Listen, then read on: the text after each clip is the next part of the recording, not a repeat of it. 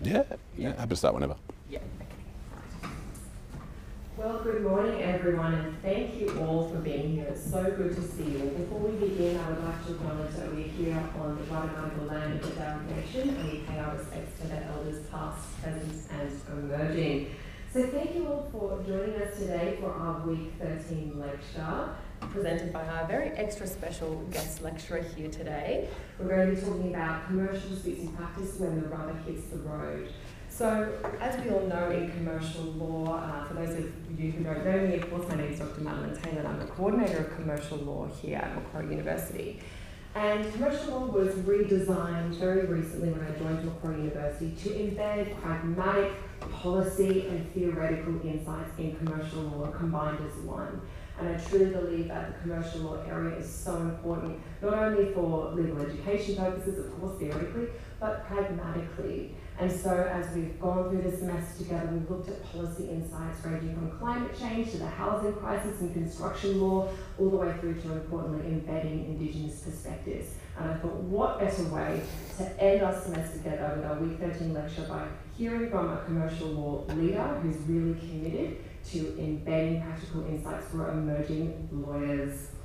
So, what better way to do that? And it's my absolute pleasure to introduce James Dupice, a very good friend and colleague. So James was admitted as a solicitor in 2008. He joined Chamberlain Law Firm in 2020. And civil litigation really forms the backbone of James's practice. However, these days, James finds himself increasingly providing advice on his clients' conduct outside of court. And he's acted for a myriad of commercial entities, including private clients, trustees, statutory corporations, unincorporated associations, and the like. So his practice principally relates to corporate and commercial work. And James is also known by a lot of my students using the internet to build his practice via his video project called Copy and a Case Note. And there James surmises a recent piece of collaborative litigation over a cup of coffee in a way that's rigorous and approachable. So we really look forward to hearing from James today. James is going to speak for about 45 to an hour, and then we'll have some time for Q&A from my students, which will be lovely. So over to you, James. Thank you, Madeline.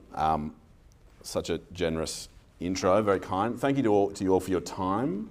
I'll just say that I'm planning to record today, and we're sort of troubleshooting as we go. So the best of intentions to start.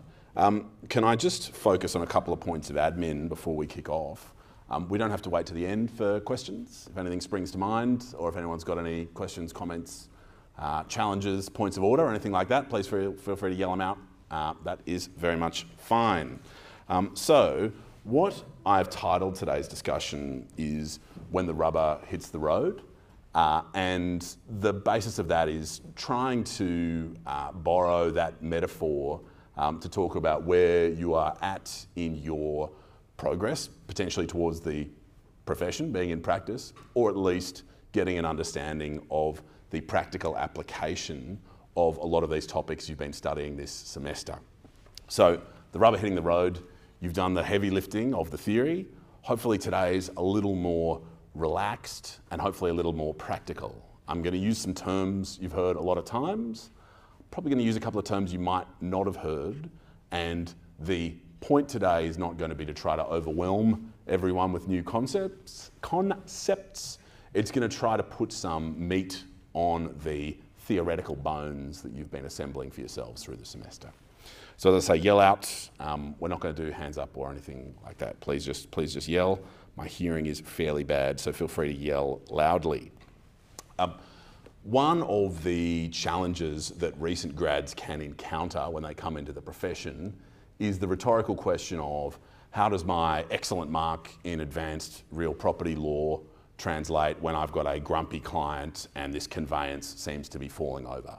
And there seems to be this mismatch, and there is indeed a mismatch of this chasm between working very hard at university and you know, achieving or excelling or however we want to describe it in the academic context, and then being dragged into the work that I'm sure some of you will be thinking about and some of you will have thought about and rejected. But how do these theoretical concepts apply when we get into practice is essentially what today's discussion is going to attempt to bridge. So I'm not so much going to bridge that gap as to try to describe it and give it a bit of shape, so that when you talk about a Barnes and Addy remedy in whatever equity is called now, I imagine it's called trusts and recovery, or trusts and structures or something like that.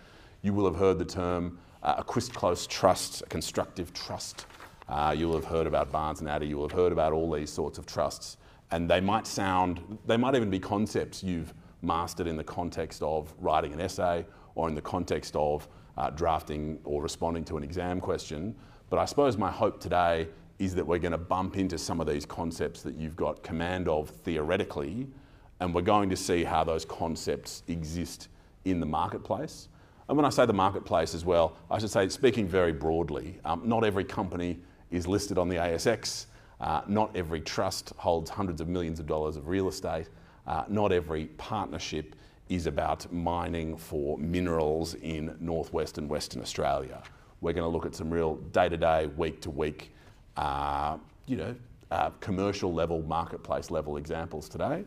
And it's going to be fun. No, it's not going to be fun, but hopefully it's going to be informative, will be the point.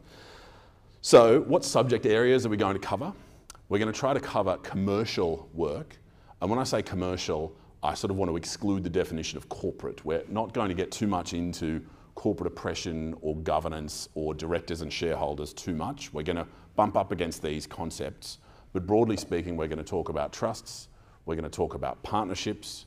I'll try to keep the tax talk to a minimum because it's not a subject area I have command of, but tax is always just around the corner. All roads lead to tax in this sort of area, so it's a little bit challenging to completely remove tax from our discussion. But basically we're talking commercial and non-corporate chit-chat today, which means partnerships, trusts, a bit of contract law thrown in as well.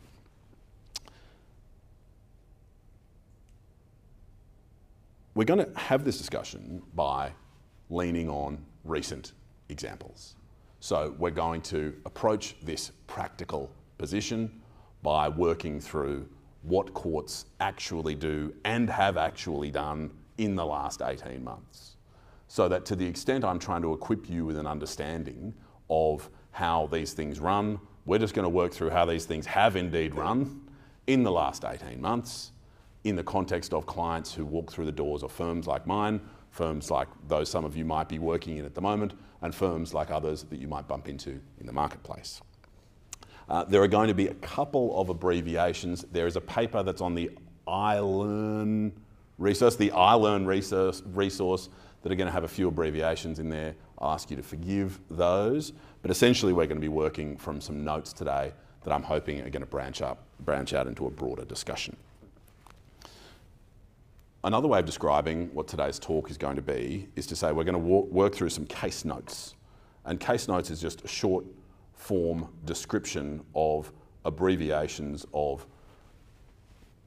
litigated decisions. We're going to work through the facts, we're going to work through the law, we're going to work through the outcomes. And practitioners tend to rely on case notes prepared in their area to save them the couple of hours working through a judgment to hopefully some of their colleagues or perhaps some of their juniors or some of their competitors will have extracted the really key elements from each judgment and the issues that as practitioners you ought to bear in mind arising from a certain judgment. And I'm certain that some of you will have had to engage in this exercise at some stage through your studies, and I'm certain that some of you will have taken the benefit from case notes provided by others. So I don't really need to hit you with a sales pitch for case notes, but the reason I want to linger on it for a moment is to say that they're a useful mechanism for setting out the facts that lawyers bump into literally in their practice and how those facts meet the law that you've already bumped into in your theoretical study today. So that's a sales pitch for this talk. Congrats on coming along. If you accept the sales pitch, then you've made a good decision. I also say that the value of today's discussion, which is huge, as I say, is not merely for practitioners or those looking to go into practice.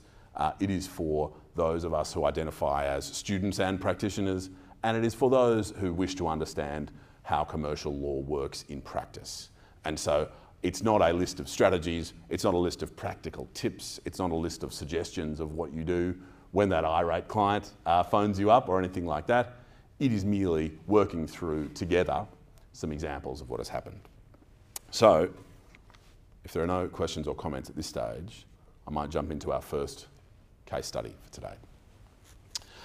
And just before I do that, the one other value of case studies is that I often find that facts can be a shortcut in your neural pathways or your thinking processes to give rise to a legal maxim.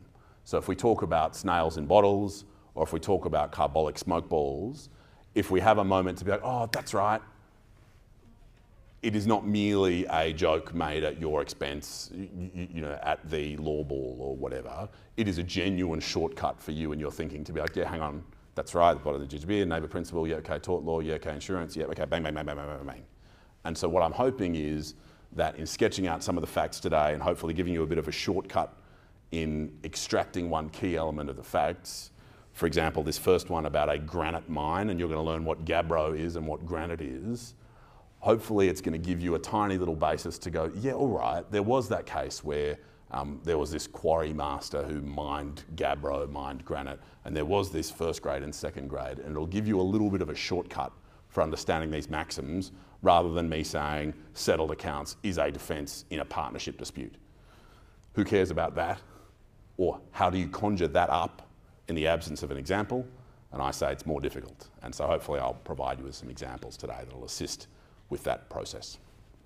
So we travel to a granite quarry. And granite and gabbro are, I understand from this judgment, the same things. And what happens is, this is a partnership dispute about a partnership that quarried the granite or quarried the gabbro from the years 1996 to 2003. And the partnership from 1996 to 2003 involved the plaintiffs, so the people bringing the claim in these proceedings, and the defendant. And from 2003 and on, the plaintiff remained operating the quarry, but the defendant had gone. By way of more context, before 1996, there were other business structures operating on the quarry. So we have a party that owns the quarry, giving leases to various partnerships, trusts, companies, business structures that will lease the quarry. And we have a dispute about what happened in the years 96 to 2003 for a specific partnership operating the quarry in that stage. Now let me just tell you a little bit more about how the quarry operated. What happens is, I understand from this judgment, is that when we're operating a gabbro quarry, we're going in, blowing it up, taking stuff out of the ground, and essentially we are taking out two grades of granite. We're taking out first grade, which is the sort of thing that you and I might have seen on kitchen bench tops, that has very few veins, very few impurities, and that is pure enough, first grade enough, to be able to be transported and sort of carved and shined up into one single piece. And we have what's called second grade, or what's referred to or dealt with in the industry as second grade. And that is a type of gabbro that really responds wildly to market fluctuations. There'll be times when you can get an okay price for your second grade gabbro. There'll be times when it's not worth the earth that you've exploded to go and find it. But in essence, what we're doing is we are mining by exploding or digging or whatever, taking our first grade gabbro and putting it on trucks or whatever we're doing, going and selling it, and we're making a stockpile of our second grade gabbro. We're doing this in the years before 96, up to 96. We're doing this in the years 96 to 2003. And we're doing this in the years 2003 onwards. We have a stockpile that's been being built ever since the commencement of the use of the site as a quarry. So, what is the dispute about 96 to 2003? Well, our plaintiffs, and you can tell by the word plaintiff that it is the plaintiffs who've commenced legal proceedings.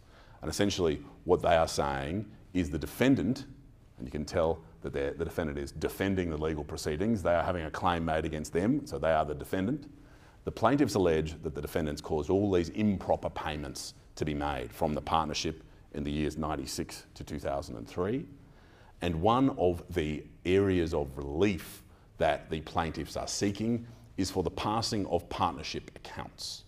And in practice, what the passing of partnership accounts is is very literally the court receiving evidence, working through it, and making a finding about what the financial position of the partnership is or ought to be, and then making orders about the payment of money that should adjust the position between the relevant parties, the passing of accounts. Now, what the defendant did in the attempt to defend against the claim brought against them is to raise the defence of what's called settled accounts, is to say, well, hang on, this was 96 to 2003, this thing's over, it's finished, we have settled the accounts. And that's a complete defence if the defendant is able to say, you've claimed for the passing of accounts, they've been completed, it's over, and that is a complete defence. And the two fundamental issues that arose in relation to this accounting dispute were, firstly, is the right to mine at the quarry an asset of the partnership? Because it was not in the partnership accounts. So if we think about the nature of the process going on at the quarry, that process is having the permission to go in, blow up the ground, take the first grade, stack up the second grade. The right to do that is a valuable right. And so what our plaintiffs say is it is a right that was owned or held relevantly by the partnership 96 to 2003, and it ought to be accounted for in the accounts taken of the partnership, and it has not been. Well, the court was unimpressed with that argument, and the really short point is the court found that the right to mine at the quarry was a right that was granted by the owner of the land to the relevant partnership or business structure operating the quarry at the time. And that might sound pretty trite and straightforward to all of us, and with the greatest of respect, it should, and you are right to say, oh yeah, I get it. If we just add a bit more complexity where there were previous partnerships with the same parties and one extra, then a later partnership with the same parties and one removed, and then a bit of a crossover, and it's inter-family stuff as well. So just before we feel all superior and start to chuckle with the benefit of hindsight, I'll just make it clear that that is a useful thing to understand and take from this judgment, that even little nuggets like that that might seem pretty trite to us, looking back with hindsight, do actually need to be uncovered, much like layers of Gabbro, as we work back through the judgment, and as you, or indeed people you instruct or work with, put the evidence before judges to come and understand it.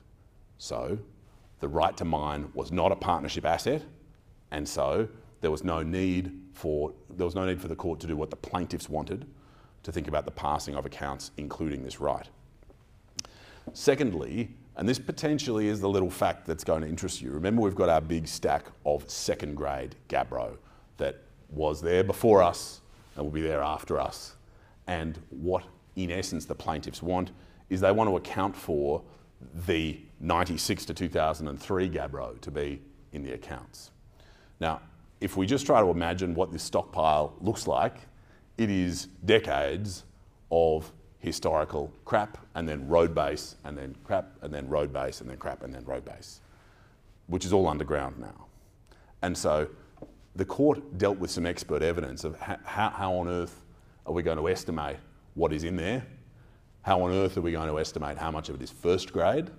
How on earth are we going to value it? How on earth are we going to say this segment here is attributable to the 96 to 2003 partnership? The amount above is 2003 and later, and the amount below is pre-1996. And what the court found was that it would indeed be an impossibility. And so, the seeking of accounts that the plaintiffs were after for this 96 to 2003 was rejected. The plaintiffs failed in their claim. They failed for two large reasons. One of them, remember, that right to mine was not an asset of the partnership, and so didn't need to be dealt with. And remember that second one, that it was an impossibility to figure out what amount of this second grade stockpile formed part of the partnership assets. The proceedings were dismissed. Good fun. We're going to jump to a trust example now. And as I said before, all roads lead to tax. And I think this is actually the opposite. I think this road comes from tax, but we'll get there in the end. So we're in the 1970s, and we are in a position where one parent wants to do some tax planning, and that parent owns a farm, And at that stage, death duties were at what the court describes as confiscatory levels. I'll just work through what that means. So if I am a mother, to take an example, and I'm operating a farm and I have a number of children, and essentially my sole asset is the farm, $50 in my back pocket. On my death, I have an asset pool that is largely the farm. Death duties get taken out, and more or less my executor has to realise the farm in order to pay the death duties, and so the farm is out of my family. And if I'm mum, that's not what I'm planning to do, and so I'm disappointed with how things have gone. And so what mum might do in the 1970s is what the relevant parent did in this case, is to enter into an arrangement where the land be transferred out of the relevant parent's hands, out of mum's hands, if we take that example, and into the hands of a trustee company, so that the trustee company is not going to die, and so the trustee company is not going to have to pay death duties, and so the trustee company is going to be able to remain owner of the farm, and so, for so long as mum, or the people mum chooses, can remain in control of the trustee company, the farm remains in control of the family. And the risk of death confiscating the farm is reduced considerably. The argument in this case was an argument taken very recently, as we said, in about the last 2 years or so. And what happened was beneficiaries of mum's estate, so I'm afraid it's a more patriarchal scenario than all of us might consider ideal, but in essence, in our facts today, we've got dad dying in the mid-1970s, but not before he's purported to make this transfer.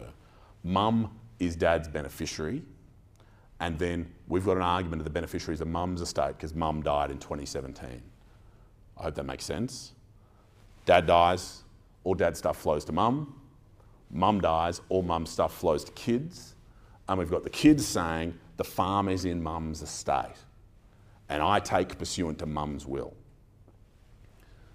The argument raised is confronted by the alternate argument, which is, no, in the 1970s, dad was trying to avoid death duties. So dad transferred his ownership of the farm into the hands of Dad Pty Limited, or whatever it's called. And so Dad Pty Limited is the owner of the farm. And so mum is not the owner of the farm. And so the farm does not pass into the hands of mum's beneficiaries pursuant to mum's will. Now, a couple of frustrating personal elements arise. Firstly, one of mum's kids was operating the farm and had a grand ambition to sort of buy out the siblings and hopefully operate the farm into the future. Another of the frustrations was that the costs of this litigation, which had gone through various incarnations, were such that the farm had to be sold in any case in order to fund the litigation. So legal costs just got out of proportion and you ended up with the perverse outcome, the disappointing outcome, that the thing we're arguing about, in essence, causes its own destruction. Now, the really short point is that what Dad had intended to do and had actually sought the advice of a local solicitor who later became a barrister, who later took silk, so a fairly switched on sort of a local lawyer at the time, was that Dad's attempted transfer, in short, was effective and had been treated as effective by everyone, including Dad's executors in the 1970s, including mum in relation to long written letters, including the kids at almost all times up to 2020.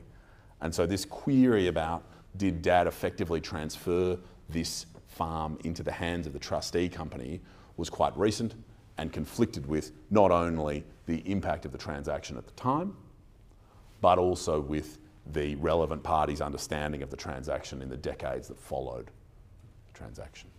And so was the farm mum's or was it the trustees? It was the trustees. Sorry about that. Good fun. Anything arising from this that anyone wants to get into now? I'm very happy for questions to be held, but I'm also happy to go toe to toe. I'll keep marching on. We're going to go to a case that I've described as case 3 today. It's a good name. Third one we'll discuss. And the reason I say it's relevant today is that it delves into one, section of the Trustee Act that is not particularly well understood with the greatest of respect among the profession, and it's one of a set of sections that I say can assist you in practice, or in part to feel superior because you know stuff other people don't know, but more importantly, in order for you to give a more complete advice to your clients, or in order to understand what a judge might be thinking about when you're appearing before them, and what might have come before you with some well-equipped professionals and how they might be thinking. So it's a section of the Trustee Act, Section 63. It's a New South Wales piece of legislation. And what it allows is it allows a trustee to come before the court to seek judicial advice. And there's something similar that you might have dealt with in your corpus course that allows insolvency practitioners like litigators or bankruptcy trustees to do, or administrators, I think administrators, but I don't recall specifically, to come to the court and to seek judicial advice. And that application is in the form of a yes/no question. Hey court, would it be okay if I did A? And the question gets an answer from the court if the court considers it's appropriate to give the judicial advice, and the trustee is then able to take comfort from that advice and to go ahead with their management or administration of the trust pursuant to the advice as a protection to an allegation of breach of trust. Who cares? Let's just give a small example before we dive into this. You can imagine a trustee of a small company that might be a holding company of a business that might have a couple of partners. The trustee might want to distribute funds equally between 1, 2, 3, 4 beneficiaries, and beneficiary 1 might have a high income and be concerned about the tax consequences, and beneficiary 2 might have a low income and hope for a larger distribution, and they might be siblings who don't get along, or they might be business partners who've fallen out, or they might be people who just take a different view of life. And in that scenario, you'll often find a trustee wanting to come before the court to seek the advice of the court that is then protective of them and allows them to protect their position. If I can just meander for a 90-second personal anecdote, one of the most recent applications for judicial advice I've ever been involved, I've been involved with was for Section 66G trustees. Section 66G you won't have dealt with in this course, but you might have dealt with in real property. In essence, when co-owners of property don't get along, they can go to court and get an order from an independent person to be appointed to sell the property and divide up the proceeds. My clients were appointed to do that. The properties were a Darling Point penthouse with like 360 views and a collection of jewellery. And the beneficiaries were 3 children who lived around the world and sort of half cared, but all they really cared about was making their other siblings' lives more difficult. And so our trustees were just professional asset real estate people, and they didn't particularly care. They didn't have a favourite or least favourite beneficiary. They just wanted to make sure that one of the disappointed children wasn't going to sue them for breaching the trust, and they wanted to insulate themselves from criticism in relation to this. And so what they did, we approached the court for judicial advice, and essentially the yes/no question we asked was a very finely calibrated proposal of how to conduct an auction of the property that was quite a sort of weird, bespoke kind of property that there wasn't really a market for, that was well established. And then jewellery, some of you may or may not know this, but the value of jewellery, people just make up. You can go, oh, it's worth $1 gajillion, and then you have another valuer saying, oh, it's junk, it's not worth anything. And so our people were not jewellers, and so they needed to engage in a sort of cascading set of conditions in order to run a jewellery auction. How do you set the reserve if you don't, of a piece of jewellery if you don't understand the value? And so we came before the court to seek judicial advice. How are we going to sell these apartments? How are we going to sell the jewellery? We asked for it, we got it, we left, we got costs, it was good fun. And so judicial advice is something a trustee can seek, and it's something that some of you might want in your armoury as you think about going into practice, or it's something some of you might just be interested to have in your general knowledge back pocket to understand how commercial law can work, which I suppose comes back to the theme of today's talk of stitching that theory into a bit of practice. So case 3 is about a different kind of trust than ones I've previously acted for. This is a superannuation trust with about 80,000 members and about $10.5 billion assets under management. Now, what happens is that trustee manages the super fund themselves. They don't outsource it to anyone else. They are on the tools making the management and investment decisions, putting the, whatever you do with $10.5 billion, buying some shares, selling them, putting them in bank accounts, putting them in term deposits, using Sharesies or whatever it is.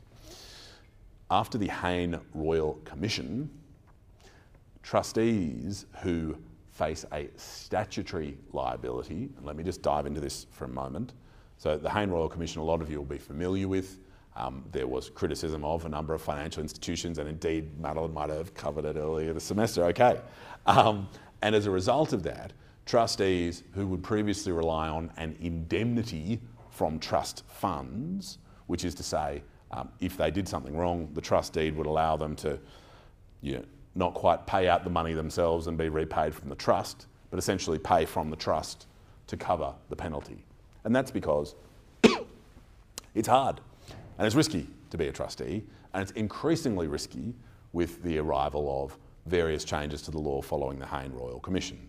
And so there's going to be a clampdown on trustees. Now, why does that matter in this case? It matters because our relevant trustee has $6 in their own name and no other assets.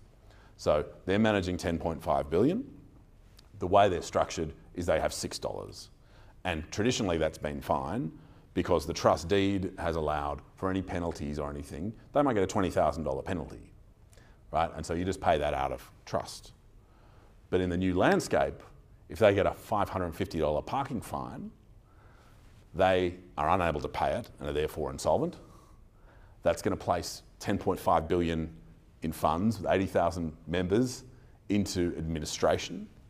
You're probably going to need to appoint and find a new trustee, and you're going to need to go through a very complex, very expensive scenario in order to deal with the perhaps small breach. I was late reporting something, or some minor breach causes the whole thing to fall apart.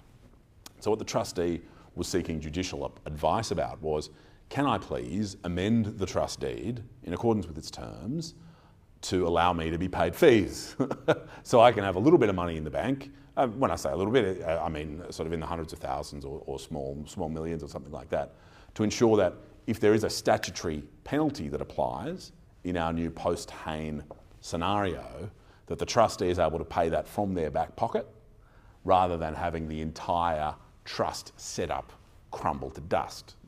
And the short point is that for the practical reasons that the applicant put this application, put this question, put this request for advice before the court said yes, and the advice was granted, and so the trustee was free to proceed in reliance on that advice and with the protection of that advice.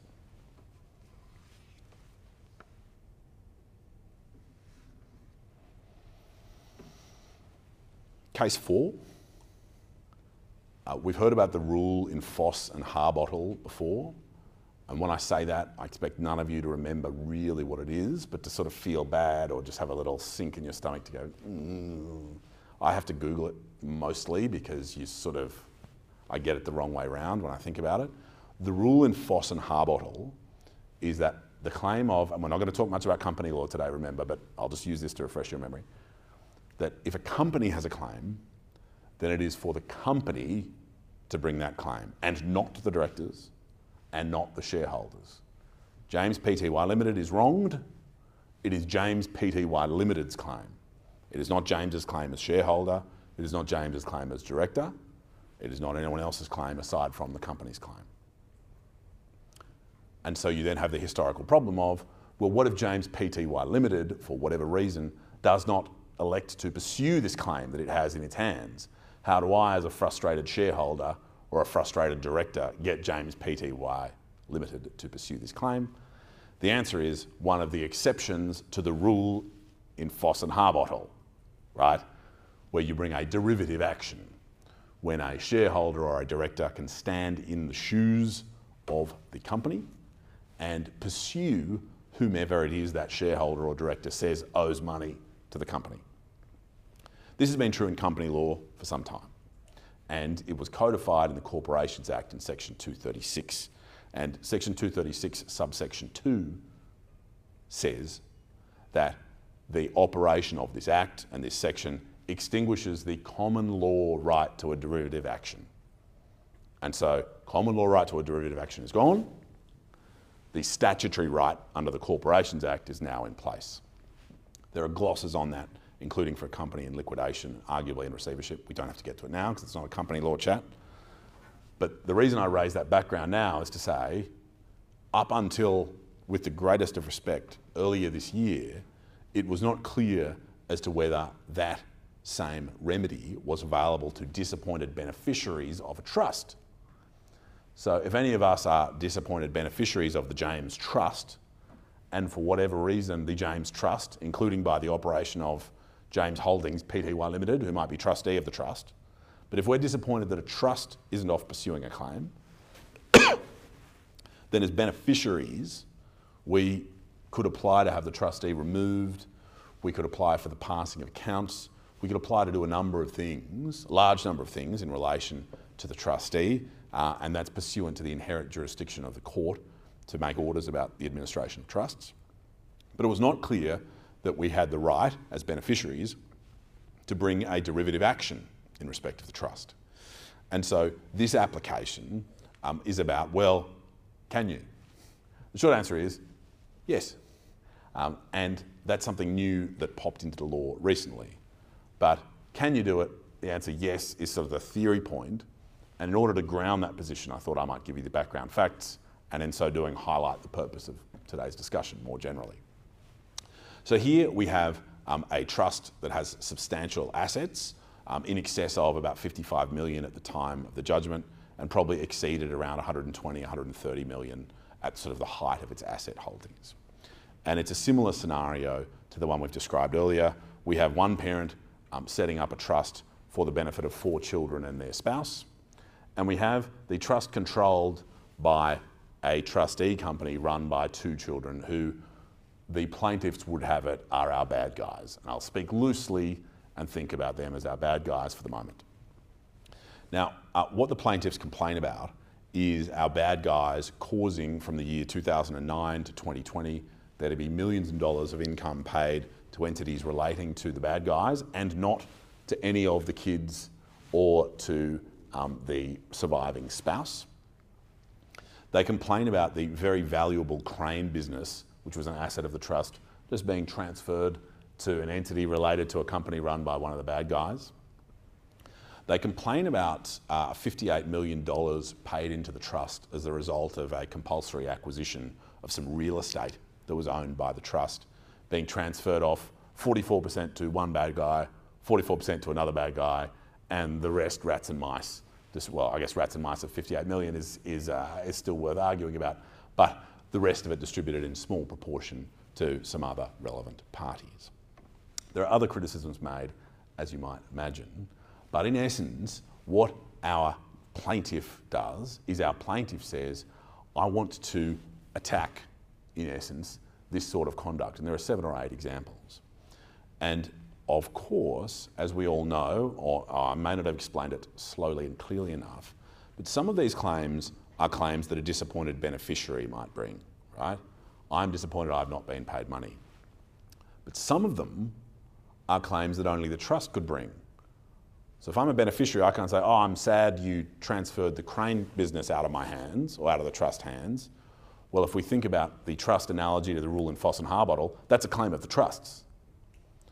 And we think, well, are our trustee brothers going to cause the trustee to sue themselves in relation to the transfer of this crane business? And the answer to that, with the greatest of respect, is pretty trite, as we saw in this case. No, they're not going to do that. And so what we have is, we have the ability for our plaintiffs to make an application to stand in the shoes of the trust, as it were, to go and make criticisms about the crane business, or to go and pursue the intriguing distribution of funds from the compulsory acquisition. And what I hope we can all agree that we take from that is that the sort of factual matrix can ground us in our understanding of, yeah, trust can have a derivative action as well.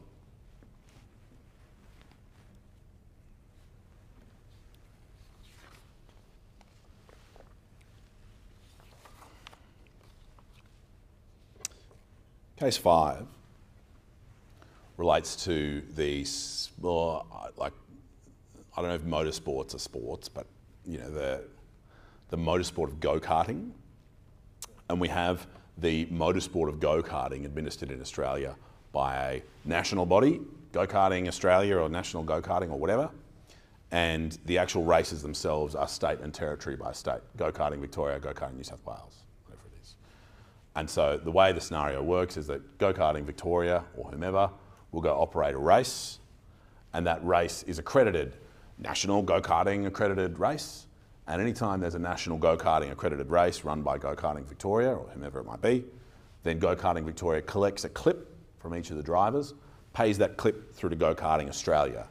And so Go-Karting Australia is building its coffers. It's a nice sort of business to be in.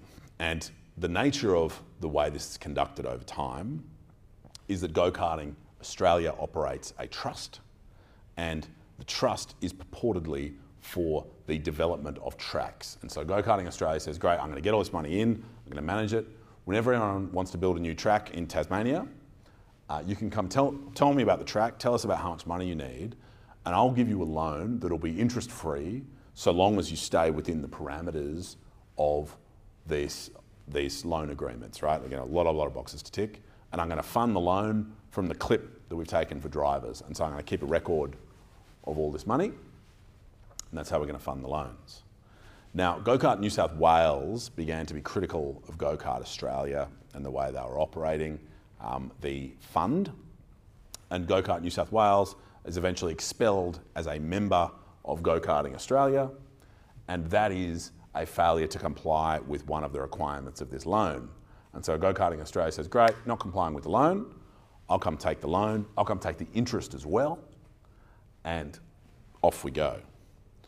Now Go-Karting New South Wales defends that claim and makes a counterclaim to say, no champ, we won't be repaying that loan because it's not a loan.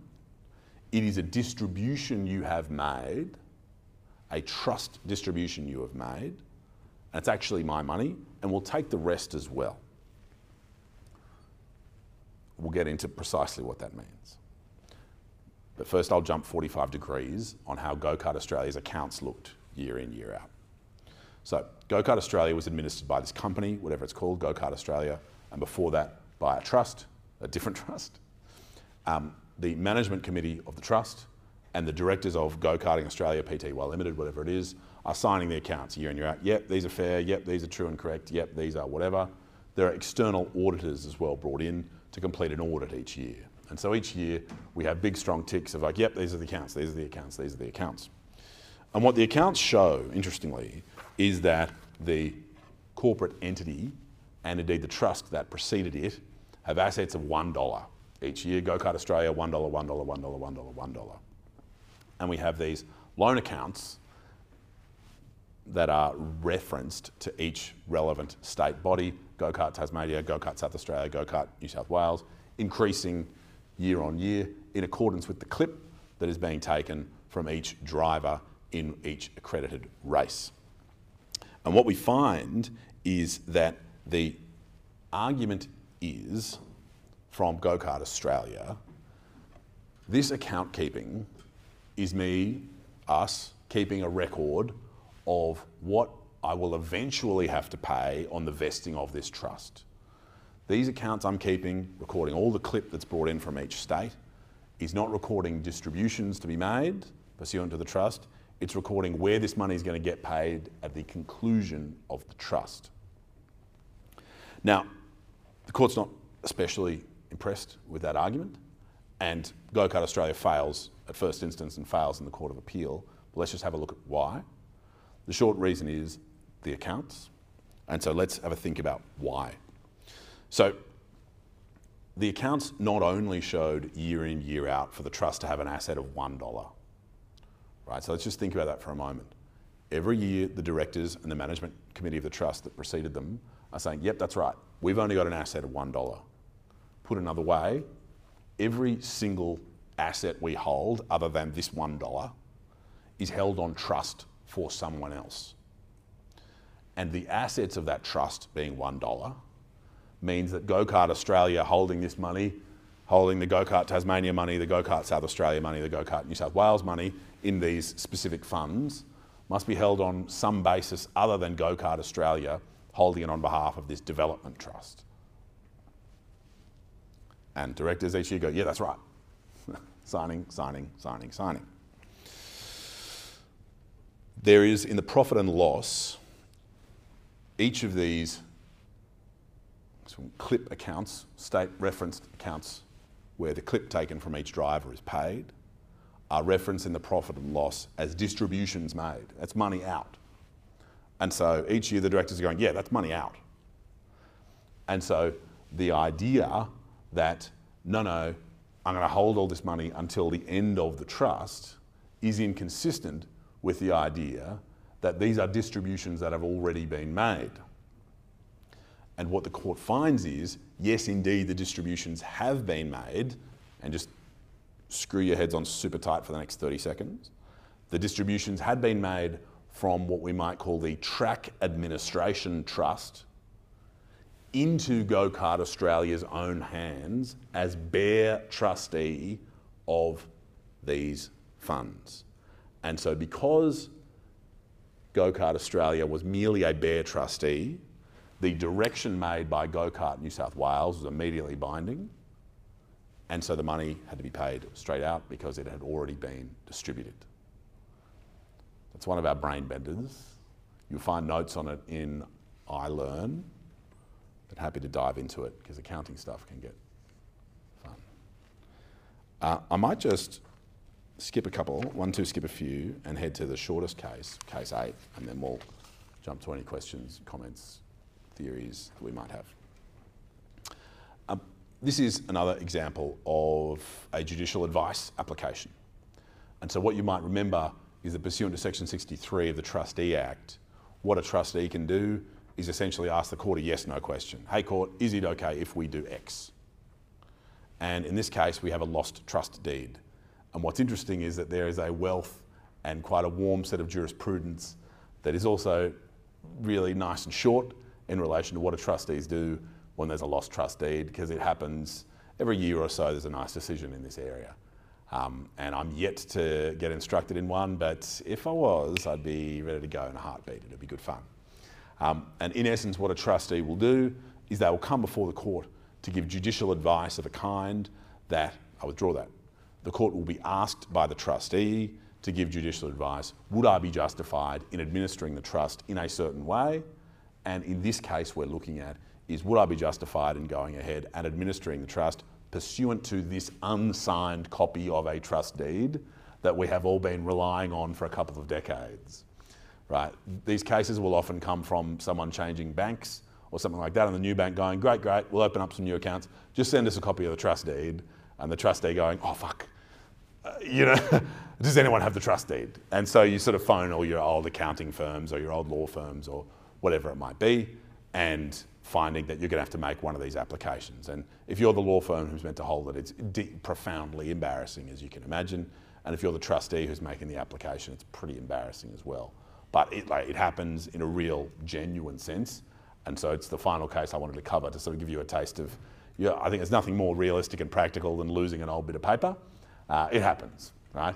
And so in order for a court to give the judicial advice sought by the trustees in this context, the court must be satisfied that the deed actually existed, that it's not just made up, and that it existed in the terms that the trustee argues for.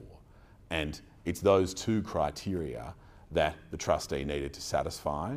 Now, we had evidence from a number of parties, but the most compelling evidence was from the bank, in fact, saying, look, our processes are that we would not have opened various accounts or done various things if we had not seen an original of the trust deed.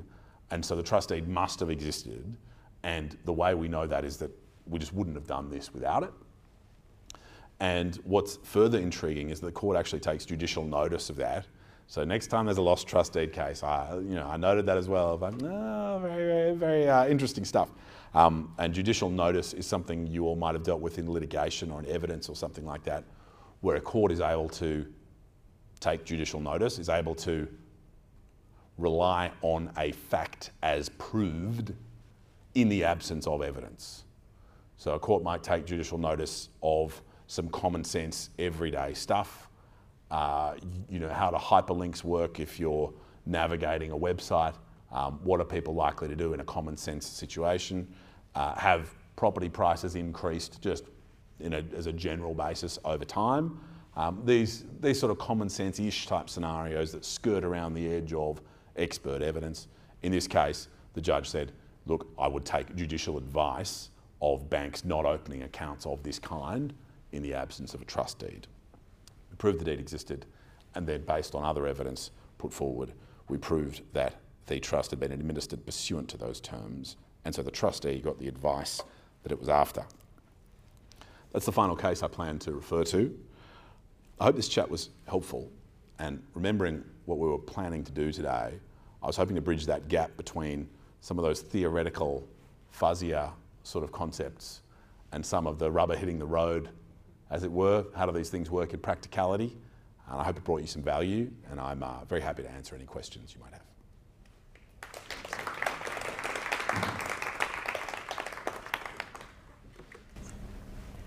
Thank you so much, James. I think there are sort of elements in all of these things that we've been touching on throughout the unit together, but also your other private law subjects and really bringing that to life in these recent case examples, looking at all these sorts of wonderful entities, even Go-Karting Australia. I'll never look at them the same, I think, after that story.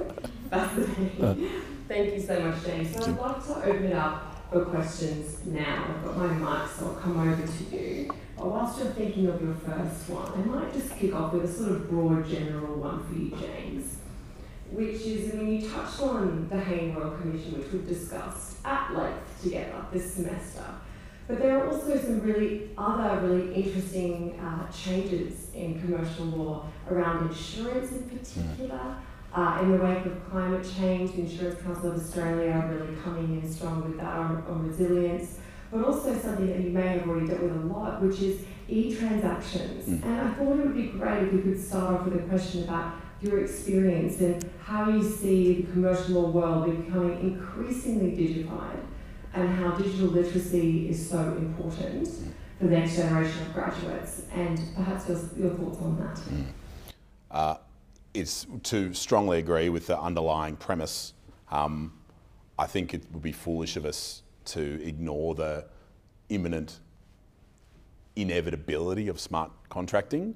I just can't see a way around it. And as someone who sort of cut his teeth suing conveyancers and that sort of thing, I can see those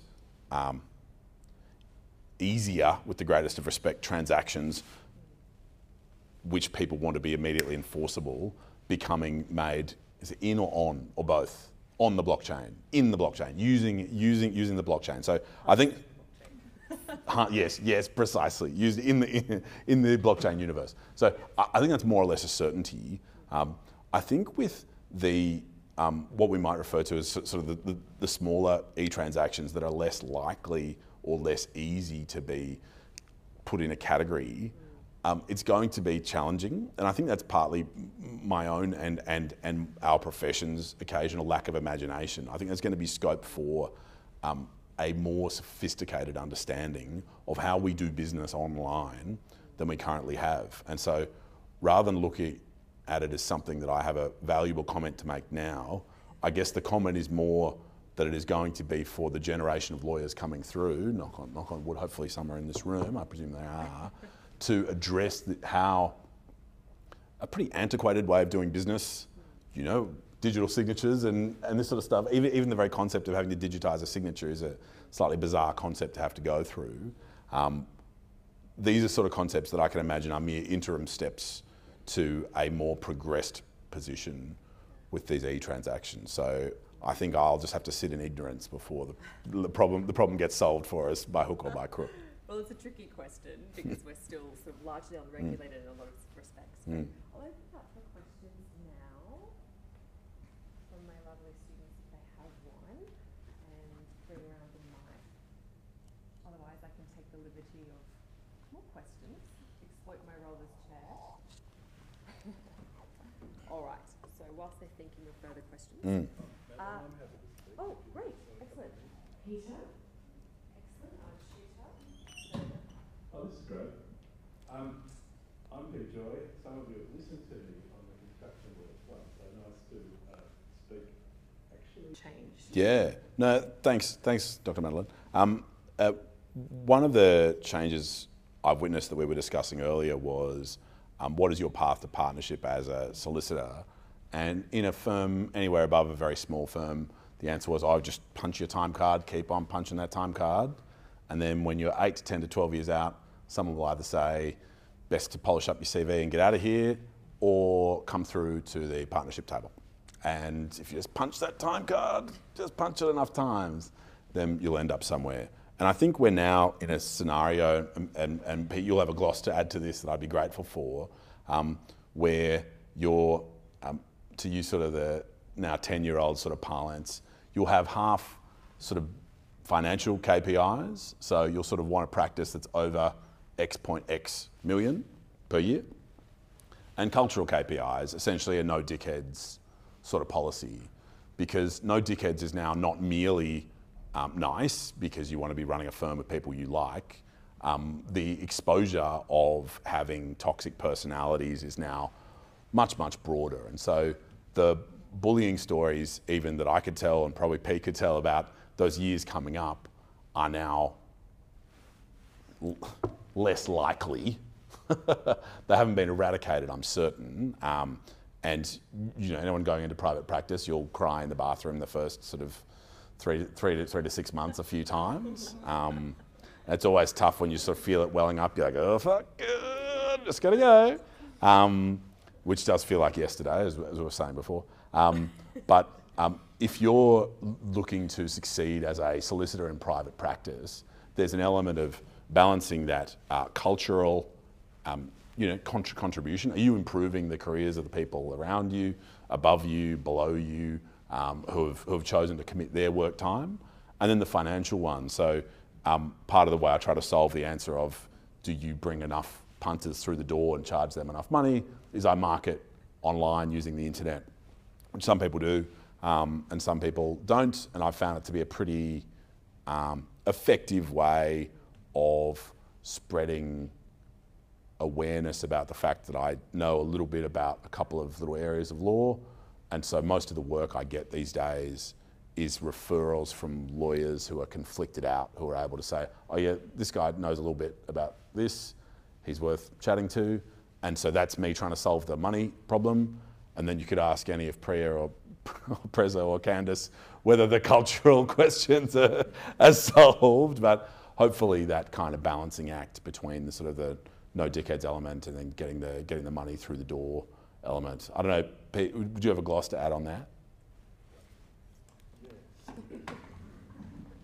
Great. I love that we're having a bit of a fireside chat here, having a bit of a commentary, having a bit of question and answer. Well, my line on the point Peter raises is that if you experience any sort of success in a moderate sized firm, you're either a sociopath or you've got an anxiety disorder.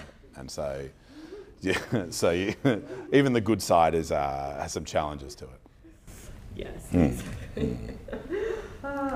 Okay, so any questions? Claudia? Yes, and then you've got Thank you, James, for taking the time to come today. Probably a bit more of a practical question. In all your experience climbing the ranks and everything, what are a few traits or personality kind of things that you look out for in graduate solicitors or paralegals or aspiring lawyers? Yeah, that's a great question and an easy one. Resilience and enthusiasm, I think, are pretty much the two. While it is a skills profession, and Prez, please feel free to throw a pen at me. Poor old Christy in the cat ears. Yeah. Well, in fact, Prezzo, that'd probably be quite interesting. Can I throw you under the bus? Audience participation. No, Yes. So I came across James. A dear friend of mine is a barrister. I'm a Pilates teacher on the weekends and now a lawyer. I love the mix. And she had TikTok and knew James's account, and that's how we linked up. So as much as it is sort of, I think it circles back to how important it is to market now, and how it once was sort of put down, look down thing. It's actually such a powerful connecting tool that James utilizes like no one else I've ever known. So that's how we came to meet, and I think something that might have set me apart is I'm 10 years older than the average grad coming into this industry. So I've been through a few burns in my lifetime and I've learned a few things, and James, one of the things that I instantly connected with him on is his militant feminism and the approach to that, and I felt really empowered throughout my sort of first chapter as a lawyer being under his watch. So that's sort of how I came to be here. Thank you, Prezzo. Yeah, so a comment, I mean, and Prezzo, I don't want to throw you under the bus too long, but it's no secret that I think you're pretty great. So it's an ability to combine that sort of resilience point, because a lot of the early years, plural, you find yourself giving feedback that must be fairly direct, and that you can remember hearing sort of misdelivered in those early years. And so the ability to have a professional relationship where, you know, you might have to send an email on the run that has unfortunate phone formatting of like, no, error in thing one, no, misunderstood X, bye, thanks, in order to be able to send that off without being like, hang on, how's this going to be received? So hopefully there's the balance of resilience in the person receiving it, but also the investment in the relationship you've made. So hopefully those two elements. And then enthusiasm, I think, is so underrated in someone new joining a team. So to be like, great, what are we doing today? Off to court, sounds awesome. Or like, great, drafting advice, let's go. It's such a difficult trait to discover, and it takes genuine energy from the enthusiastic person, and it gives energy to the team of like, yeah, we are drafting an advice. Why don't we go get that advice going? And so I think that sort of, resilience, enthusiasm, crossover are probably the two that I look for the most. Everyone's smart. I mean, that's what universities are for.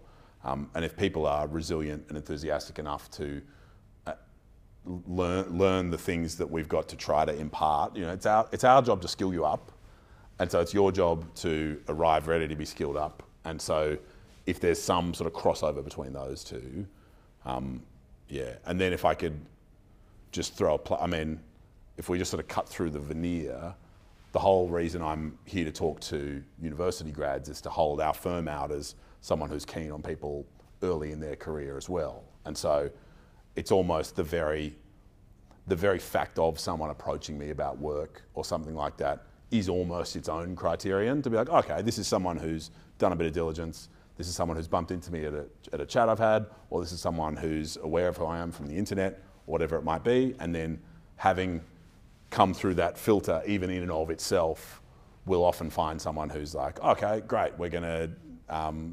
gonna have a chat about intersectional feminism and its importance at a board meeting in the firm. Great, let's go. And if that's not something you're interested in, or do you want to kill your dad? Like, that's what dismantling the patriarchy is. Then that's someone who's unlikely to come within my sort of radar. And so, that's a long way of saying humility, resilience, enthusiasm, but with resilience, enthusiasm being there. Yeah. I think we've got a question up the back. And send your CV through to hr@chamberlains.com. So this question's from Mary.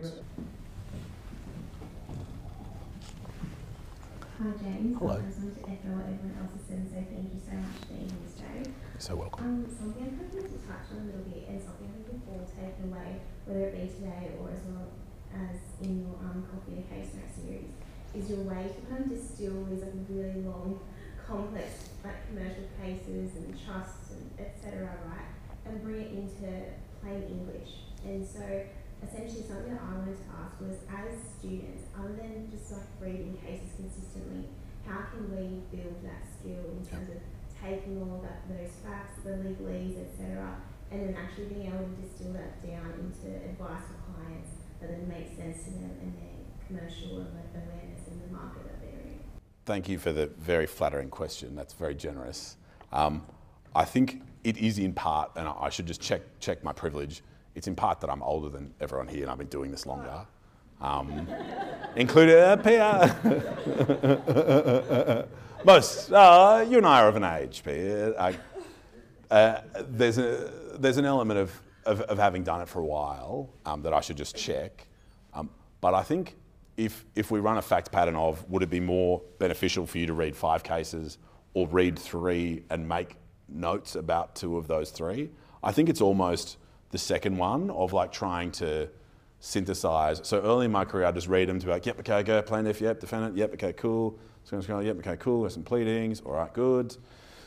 Yep, okay, all right, so plaintiff lost, great, all right, next. I think, I'm not going to say journaling, but I think taking that moment, and it needn't necessarily be physical, although it assists me to kind of type up some notes, taking that moment of, as I say, rather than reading 5 and doing nothing, reading 2 and making notes or something like that to try to crystallise that thinking. Because if you're able to do that, what I think you become good at, and Peter, I wonder if you'd agree, is sort of pattern spotting, is that you'll have a client come in who'll say, oh, I've got a huge argument with my mum, and you go, no, hang on, who's the trustee of your, like, who are we actually talking about the argument you've got? And you'll start to refine these, like, oh yeah, there was a judgment where there was the mum, but we weren't actually, she wasn't even a defendant, was she? She was the director of the trustee company. And so even though we were angry with Julianne, in fact, it's Julianne Co. Pty Limited who we're having the dispute with. And so getting that pattern recognition muscles rolling. I don't know, would either of you have a gloss to add to that? Thanks, James, like everyone, for your time today and for listening to advice. Very interesting so far. My question's kind of touching back on the concept of digitization, and that was kind of a key thing within our course this semester. And as I look at law firms today, there's really this emphasis on technology, automation and innovation. And sort of as Chamberlain's is more of a small to medium-sized firm, how do you see your firm evolving with those things of innovation and technology? And is that kind of a skill that you look for in future grads or employees? If I can answer the last bit first, yes. And it almost ties in with enthusiasm, because as any of Priya, Candice or Prezo can tell you, we've had phases this year where our phones have not worked or emails been down because we're trying the latest thing. And so partly that requires you not to be like, fucking IT, are you serious? Like it sort of requires a bit of like, yeah, all right, like let's give it a crack. You know, let's give it a crack tomorrow. So that's sort of the last bit first of having a little bit of curiosity and open-mindedness about being like, hey, did you know that? Look, I can't even think of an example, but a new approach being taken to how we're going to do law, apart from sit down with 2 monitors, a keyboard, and a little black tower and stay there for 7.5 billable hours a day. And so, how is our firm doing it? What I think we are very good at is iterating and trying. We are not perfect in any bit of our IT, and I'm sure over a glass of wine, like we could all sit around and pick our least favourite bit, and complain and pick apart, and if only this, if only that, at my old firm, blah, these sorts of things. But I think Chamberlain's great strength on the IT and tech element is trying to find the 1% each time, trying to be like, okay, let's try that one more time, let's update that, yep, let's tweak. And once you start to compound each of those tweaks, we find as a firm that all of a sudden, once we've solved problem A and then fixed problem B, and then, oh yeah, problem C, we've got a consultant coming in, and once these things start getting solved, we sort of emerge with a reasonably strong IT offering. And so I don't hold us out as a leader, I don't hold us out as perfect yet, but I hold us up as being pretty engaged with progressing our offering as best we can. And I think it's that embracing of imperfection and trying to embrace progress at the same time is how we try to view tech. Yeah, thanks for the question, great question. Thank you, James, and I'm sorry, it's not for the other people yesterday, but sort of looking more generally to commercial law and sort of going into the field now as 4th and 5th year students. In regards to, you've given us a lot of advice so far, but talking back to the patterns and trends that you see emerging, what do you sort of think the future and going into the field now as young lawyers we're going to sort of observe in the commercial law space? I'll probably comment from 2 perspectives. One is like career formation, and then one is the actual work being done. The actual work being done, I think one of the challenges that grads coming into the profession now will face is a failure and I say this because it's a failure of mine, is a sort of failure of mentoring. The easiest way to learn this job is to stand behind the shoulder of someone who's doing it for 3 months, and they say, do it like I do it, and I'll answer any questions you have along the way. And then after that 3 months, you tend to have picked up a couple of things. Well, if you're under a partner who works in the office 2 days a week, and then works a different office a third day, then works from home 2 days, and then isn't available 9:30 to 11 any morning because they're doing school run, and then isn't available 2 to 6, and then will send you emails asking for work at midnight, so your phone buzzes and lights up with someone who you're trying to impress with your responsiveness. It's a challenging scenario, and it's a different workflow to the pretty much 6:30 a.m., 7 a.m. to pretty much 9 p.m, 10 a.m. range of work now. Those boundaries are getting blurrier, the locations are getting blurrier, and that's a real proper challenge. And so that's something to be borne in mind. The second sort of challenge for grads coming in that is one that we need to meet is how do you forge a career? And a lot of older practitioners tend to think about overusing a word that's something along the lines of loyalty, of like, great, we're going to invest in you and teach you and train you up, and then hopefully we'll then squeeze some billable hours from you now that we've turned you into someone who creates valuable billable hours. And the maths on that is changing a lot for employers, where it's going to mean grads who stay for 18 months, 24 months and have a profitable 12 as part of those are actually going to be a pretty good outcome. And so for employers, we're looking to be as attractive as we can to grads to sort of make our mentoring and sort of early career experiences as effective as we can.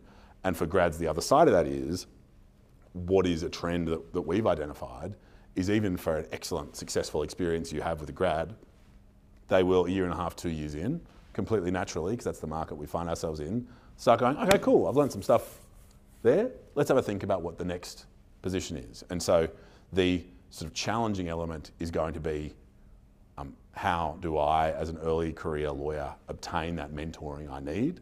But then the empowerment is going to be how I, as an early career, but slightly later career lawyer, having sort of done that initial phase, how do I then put together the stepping stones or the jungle gym swings or whatever metaphor we're going to use to get to my final destination? And I think it's increasingly likely there'll be a lot more steps, a lot more ladder swings or whatever we're going to end up with. But yeah, I think the challenge lays with employers in both to try to make it as a welcoming and engaged sort of profession as we can, I think. Yeah. Absolutely. All right, well, we might leave it there. Please join me again in giving them huge rounds of applause.